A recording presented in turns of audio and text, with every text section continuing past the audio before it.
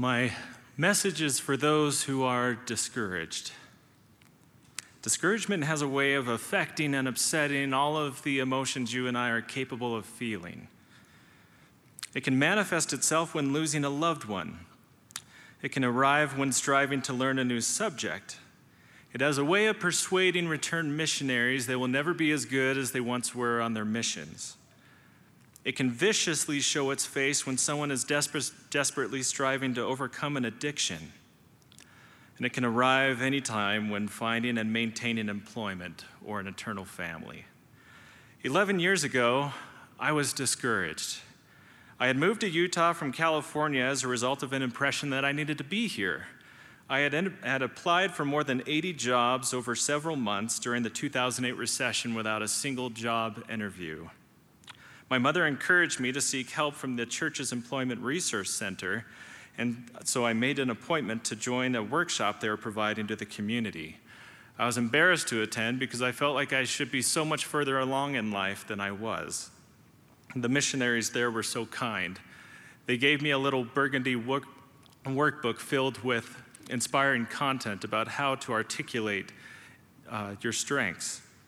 But the most valuable thing that I saw and felt that day came from a quote from President Gordon B. Hinckley that read, "The Lord would want you to be successful. He would. You are his sons and his daughters. He has the same kind of love and ambition for you that your earthly parents have. They want you to be successful, and they want you to do well, and you can do it." I wanted so badly to believe the prophet's message applied to me.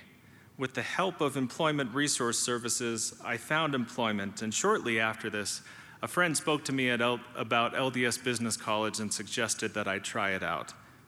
Now, I have no shame in telling you that I have never been a good student. The one-size-fits-all approach to public education never fit me very well growing up, and I never imagined I would ever work in higher education. But although I began with my first semester at LDS Business College with optimism, shortly into that I found myself very discouraged. On a particular day, I was walking in front of the multi-purpose room when a one-liner impression came to me that said, "David, I want you to be successful." I have felt impressed to focus my remarks upon these words from President Gordon B. Hinckley. The Lord would want you to be successful. It has been my earnest prayer that as the Lord's son or daughter, he will teach you all that you must know, do, and feel during our time together, that you might begin the process of becoming what Elder Neal A. Maxwell once described as a high-yield, low-maintenance disciple. In your pursuit to be successful, it is important to first go through the process of discovering what success really is and means for you. The world's interpretations and measurements of success are most often not aligned with the Lord's definition and metrics. While the world would persuade you it involves riches, favor, or eminence, others with sound understanding would argue that it is something individual and must be founded on correct principles. Today, I would like to share 4 principles of success. This list is not intended to be comprehensive, but these principles will be illustrated by sharing stories about real people with their permission. It is my hope that through these stories, you will find personal application and see you are experiencing success now, and believe what President Thomas S. Monson said, that no failure ever need be final. Principle 1. Never give up. Samuel Clark came to LDS Business College after receiving a prompting that he should be here. He felt inadequate because he thought he was older than the average student and lacked self-esteem. He came to my office completely panicked just a few weeks into his first semester. He expressed that he felt like he would never be able to get a college education, and especially a degree. But through his discouragement, Samuel chose to connect himself to every possible resource he could, which included a dedicated service missionary, mentors, tutors, faculty, staff, and even his bishop. He never received recognition for achieving a high grade point average, but he did continue pushing through one semester after the other, regardless of the new challenges that discouraged and tempted him to give up. After so much sweat, tears, and exhaustion, the day finally came when Samuel walked across a stage wearing a black robe and black cap and received a diploma. Along the way, Samuel longed to have an eternal family and worked very hard to find a right person he could marry in what President Russell M. Nelson described as the right place by the right authority. This was a lengthy and sometimes miserable process for him, and he was often ready to give up. Then, several months after he graduated, he came to my office and said enthusiastically, "I think I just found my future wife."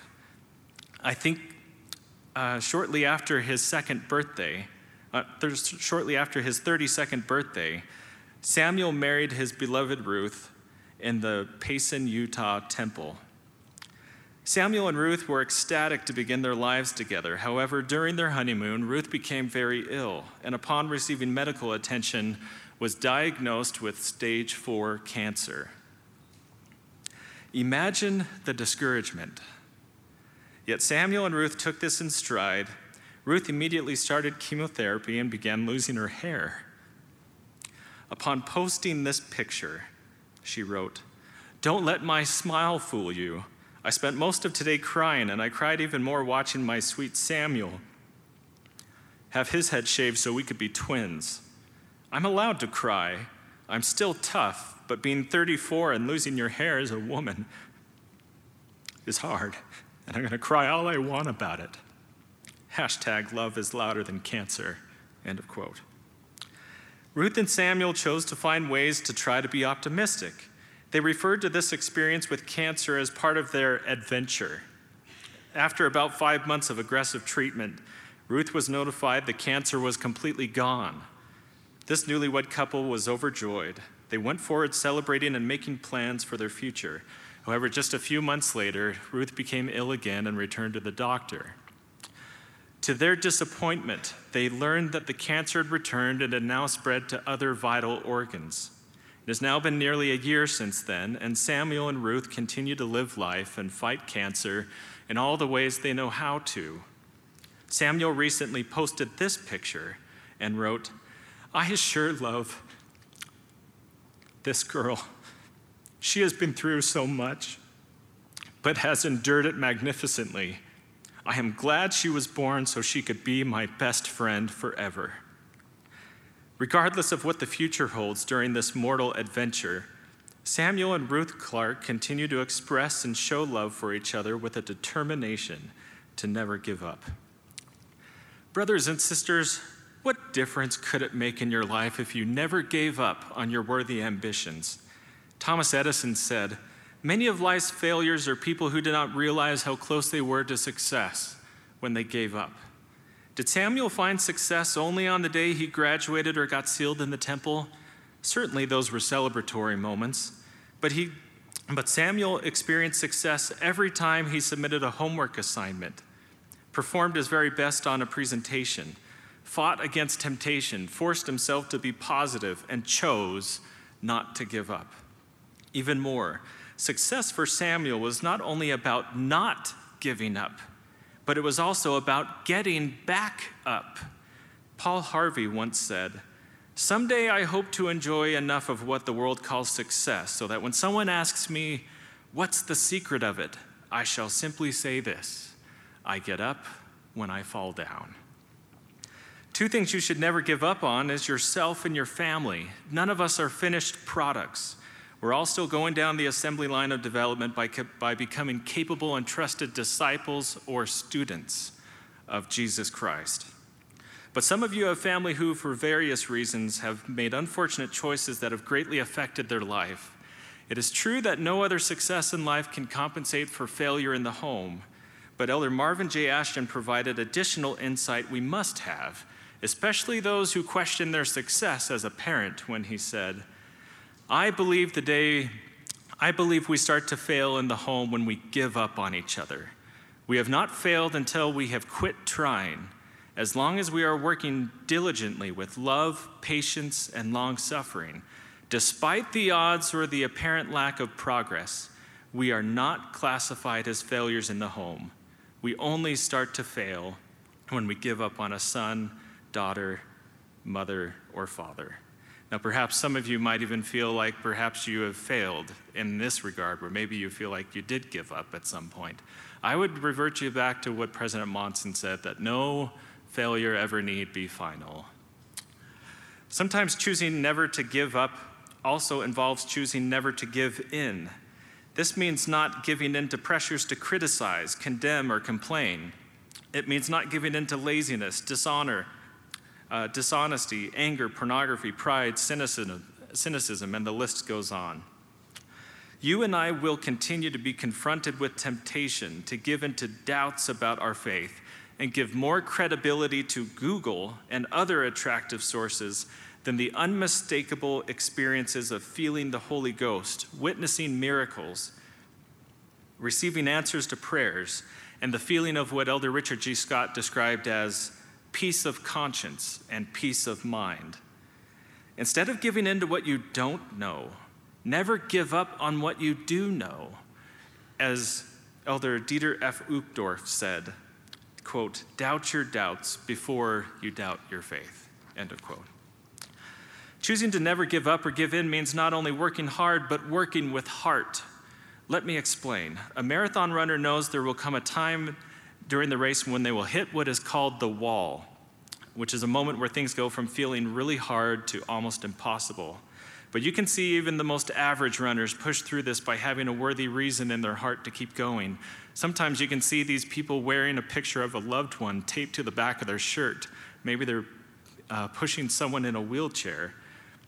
When you work with heart, you do the right things for the right reasons. And when you have the right reasons to accomplish a worthy objective, you can endure and accomplish the most incredible things. And so, brothers and sisters, never give up. Why? Because the Lord would want you to be successful. Principle 2, live after the manner of happiness. Braley Anderson was hired to oversee devotional logistics at LDSBC some years ago, and as an employee, I often considered her to be something of a Swiss Army knife. She brought enormous precision, brilliance, and simplicity to the work she did. I oversaw devotional at the time, and we would often meet together on a weekly basis to conduct stewardship interviews and organize the work. I would start these meetings by asking, "How are you doing?" The first thing out of her mouth would be to smile and slightly nod her head and say, "Doing good." At the end of the meetings, I would ask the same question, but differently. "Is there anything I can do for you?" She would slightly shake her head, smile, and say, "I'm good." After about a year of this, I finally asked her, "How can you always be doing good? Certainly you're not immune to the same kinds of challenges everyone else has." Her response has been teaching me ever since. She simply said, "I don't like doing bad."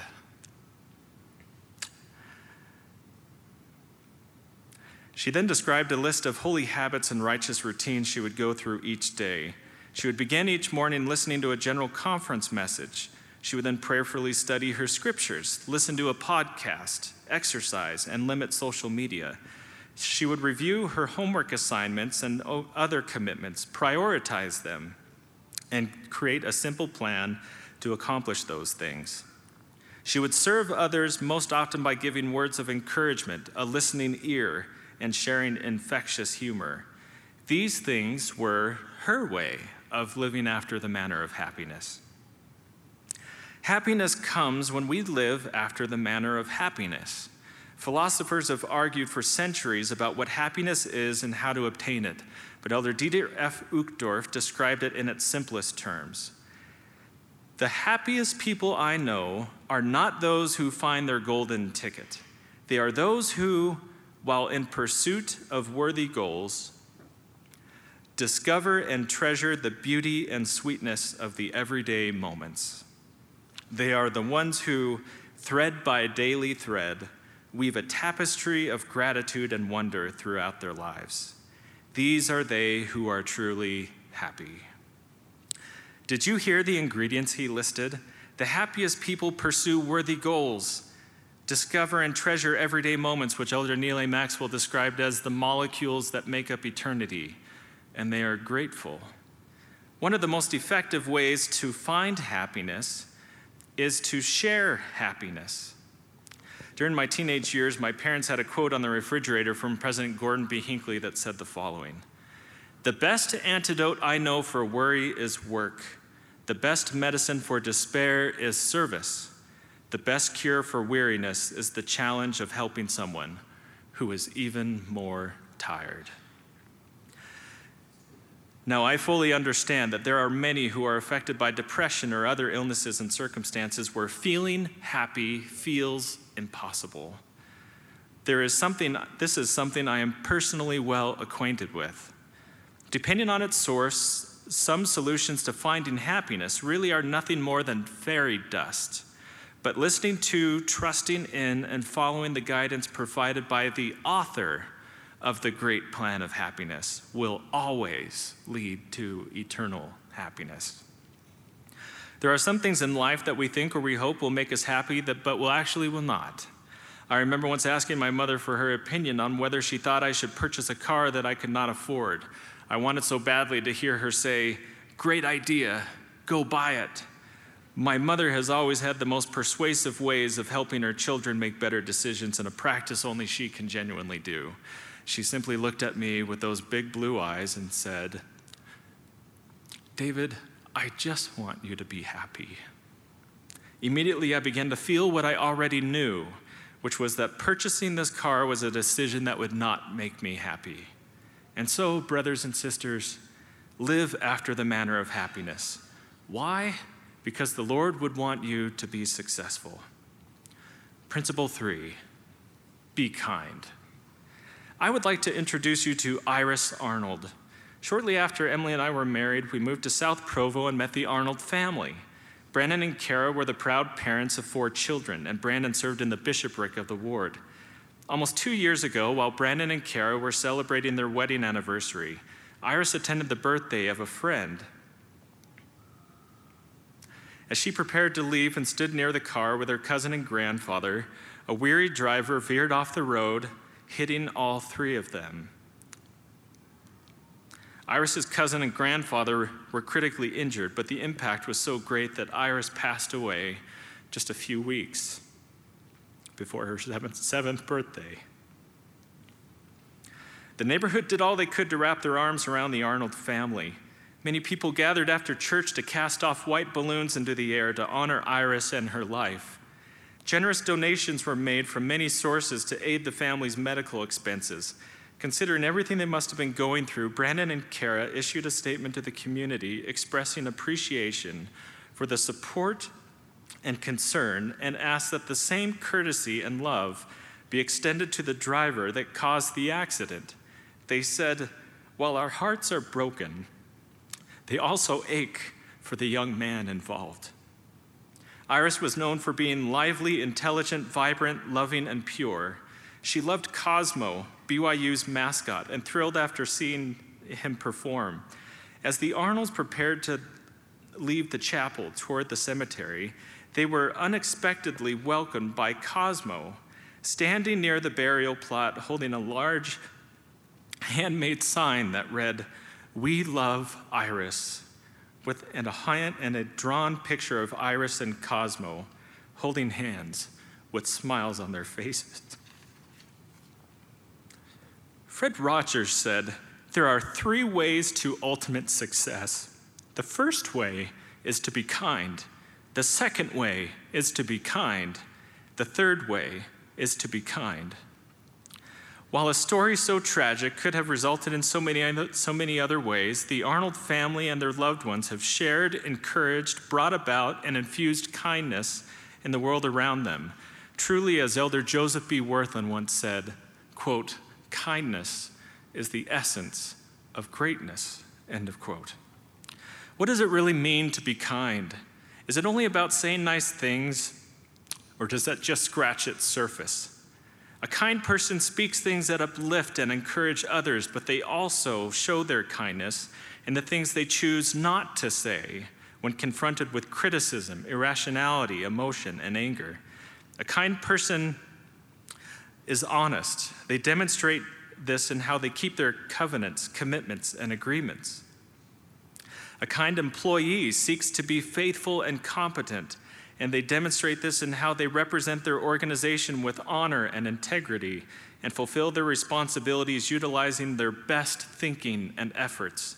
A kind roommate is respectful, and they demonstrate this in how they consider the needs of others in their home and peacefully seek to resolve conflict when it arises by caring more about making things right than they do about being right. A kind student enters class having done all they can to spiritually, mentally, and physically prepare for the day's discussion. They pray for the teacher and others in the class. They seek to ask thoughtful questions and give inspired answers. They fulfill their part in group assignments. They would never cheat, and they honor the commitments they've made to the college. If you struggle to be kind, then I would invite you to learn and master the art of kindness by considering two things. First, ponder carefully what I like to refer to as the Packer principle. What doctrine do I need to understand to change my attitude and behavior? And second, prayerfully and carefully study the life of Jesus, who was and is the epitome of kindness. Identify how he treated men and women, and then plan specific ways to duplicate his behavior into your daily activities. And so, brothers and sisters, be kind. Why? Because the Lord would want you to be successful. Principle 4, live so that the atonement of Jesus Christ can work in your life. Two dear friends and former students, one of them by the name of Emily, drew this picture and gave it to me shortly before they graduated some years ago. It depicts the parable of the sower, which is also known as the parable of the soil. You look at this picture and you can see enormous symbolism. You see that the sower is only captured from the shoulders down. Any of us can be sowers, and doing that anonymously sometimes can be most meaningful. Emily had been affected by enormous trauma. I remember the day I met her. An enthusiastic student leader brought Emily to my office, and after feeling impressed that I needed to meet her, I extended my hand and said, "Hello." Emily smiled, looked down, and even though her mouth said hi, nothing audible came out. I soon learned that Emily was estranged from her family and was here in Salt Lake City alone. At times, she would become so affected by past memories that she could become unresponsive anywhere from a few minutes to a few days. By pleading with the Lord for help only He could give, Emily stretched herself by making goals that were big for her. Sometimes these were just as simple as to make a comment in class or to talk to another person. She was always trying to look outside of herself and help those around her in quiet ways, and so she began to get involved in service opportunities on campus. We could see Emily was making enormous progress. She was serving in visible volunteer assignments, and all who knew her were thrilled to observe how far she had come. But then one day she became affected by the inappropriate use of another person's agency. She reported what happened to the Title IX office and then to local law enforcement. She had grown so much, and I was terrified that this would understandably bring on crippling discouragement. I prayed so hard for her the day I accompanied her to the police station. As she gathered the courage to report what happened and take steps to overcome this. It did not happen all at once, but Emily found strength beyond her own by reaching out and reaching up, perhaps like Peter did when he fell into the ocean, to the only one she knew was fully competent to rescue her. A few days before her graduation, Emily shared the following in the LDSBC weekly devotional. Brothers and sisters, it is good to stand before you today, in large part because I'm not afraid. When I came to LDSBC, I was too shy to use the elevators or to take tracks or to ask anyone for a ride. I lost 15 pounds in my first semester. So if you're searching for a fit and trim lifestyle, crippling anxiety is one way to go. Unfortunately, that anxiety also kept me from attending devotionals. It took over a month and every ounce of strength I had to walk into that room for the first time. I worried today about standing before you. This assignment came in a time of particular spiritual weakness for me. I worried about my capacity to convey anything meaningful. But if, in my time of weakness, I can stand unafraid before a room of people that at one time I could not enter for lack of strength, how foolish of me would it be to not take the chance to acknowledge the role of the atonement in my life and encourage you to do the same. It is real. It is strong. It is good. Lean on the Savior, no matter your strength or weakness. We need him. End of quote. What do we learn from Emily's story?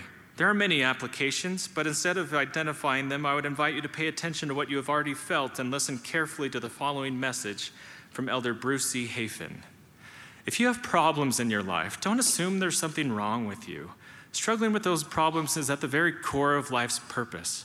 As we draw close to God, he will show us our weaknesses and through them make us wiser, stronger. So if you're seeing more of your weaknesses, that just might mean you're moving nearer to God, not further away. Of necessity, the plan is full of thorns and tears, his and ours. But because he and we are so totally in this together, our being at one with him in overcoming all opposition will itself bring us incomprehensible joy. Brothers and sisters, what difference would it make in your life if you lived so that the atonement of Jesus Christ could work in it? This does not mean that you have perfect thoughts, feelings, words, or actions. From the biblical Greek, we learn that the word sin suggests missing the mark, like in archery. From this translation, some have suggested that righteousness then is target practice. Many would not feel discouraged so easily if they looked at righteousness as practice.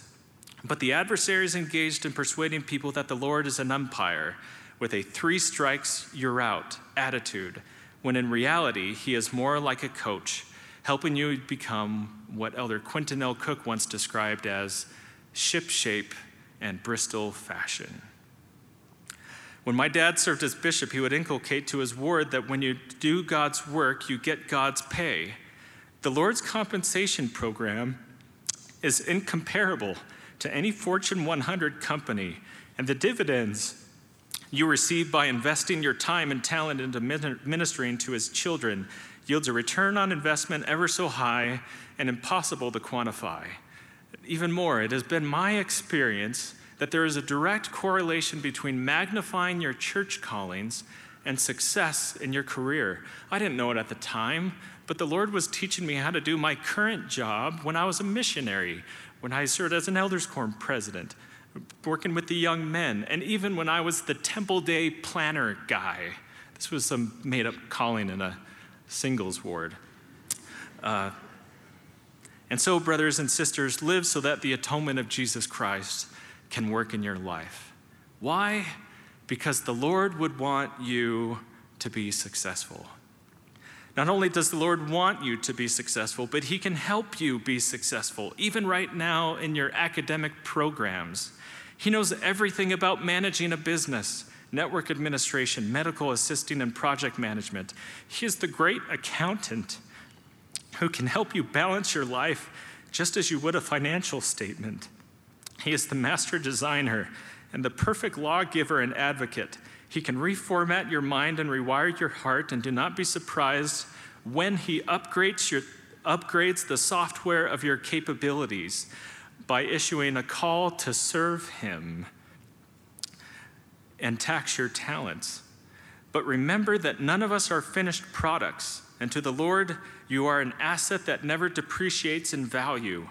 The greatest acquisition of your life should be the day you finally give him the deed to the greatest purchase in all human history, which occurred in the Garden of Gethsemane and on Calvary's cross. Then when the day comes when he reviews the general ledger of your life's choices, you will know that he has paid all the debts in full and that you are his forever. Do you see how he can help you be successful, whether you're a student or in your career. I hope you never choose to be discouraged, but walk with a keen sense of anticipation of what lies before you.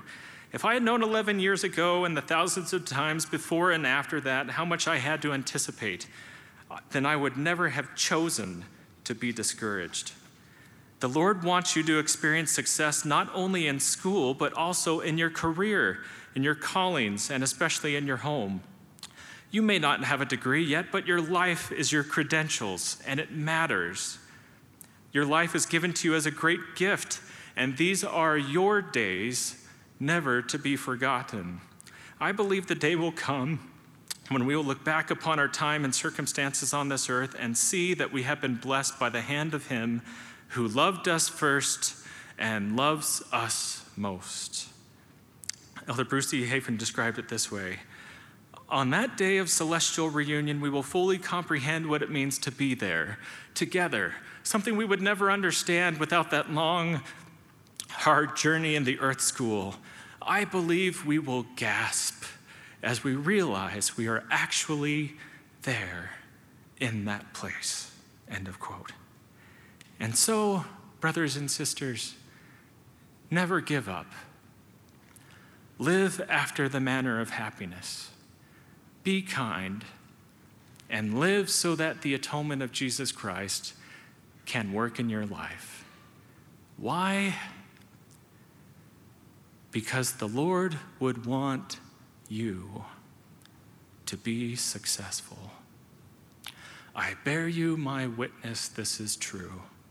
In the name of him who is, as the author of Hebrews wrote, the high priest of good things to come, even the Lord Jesus Christ. Amen.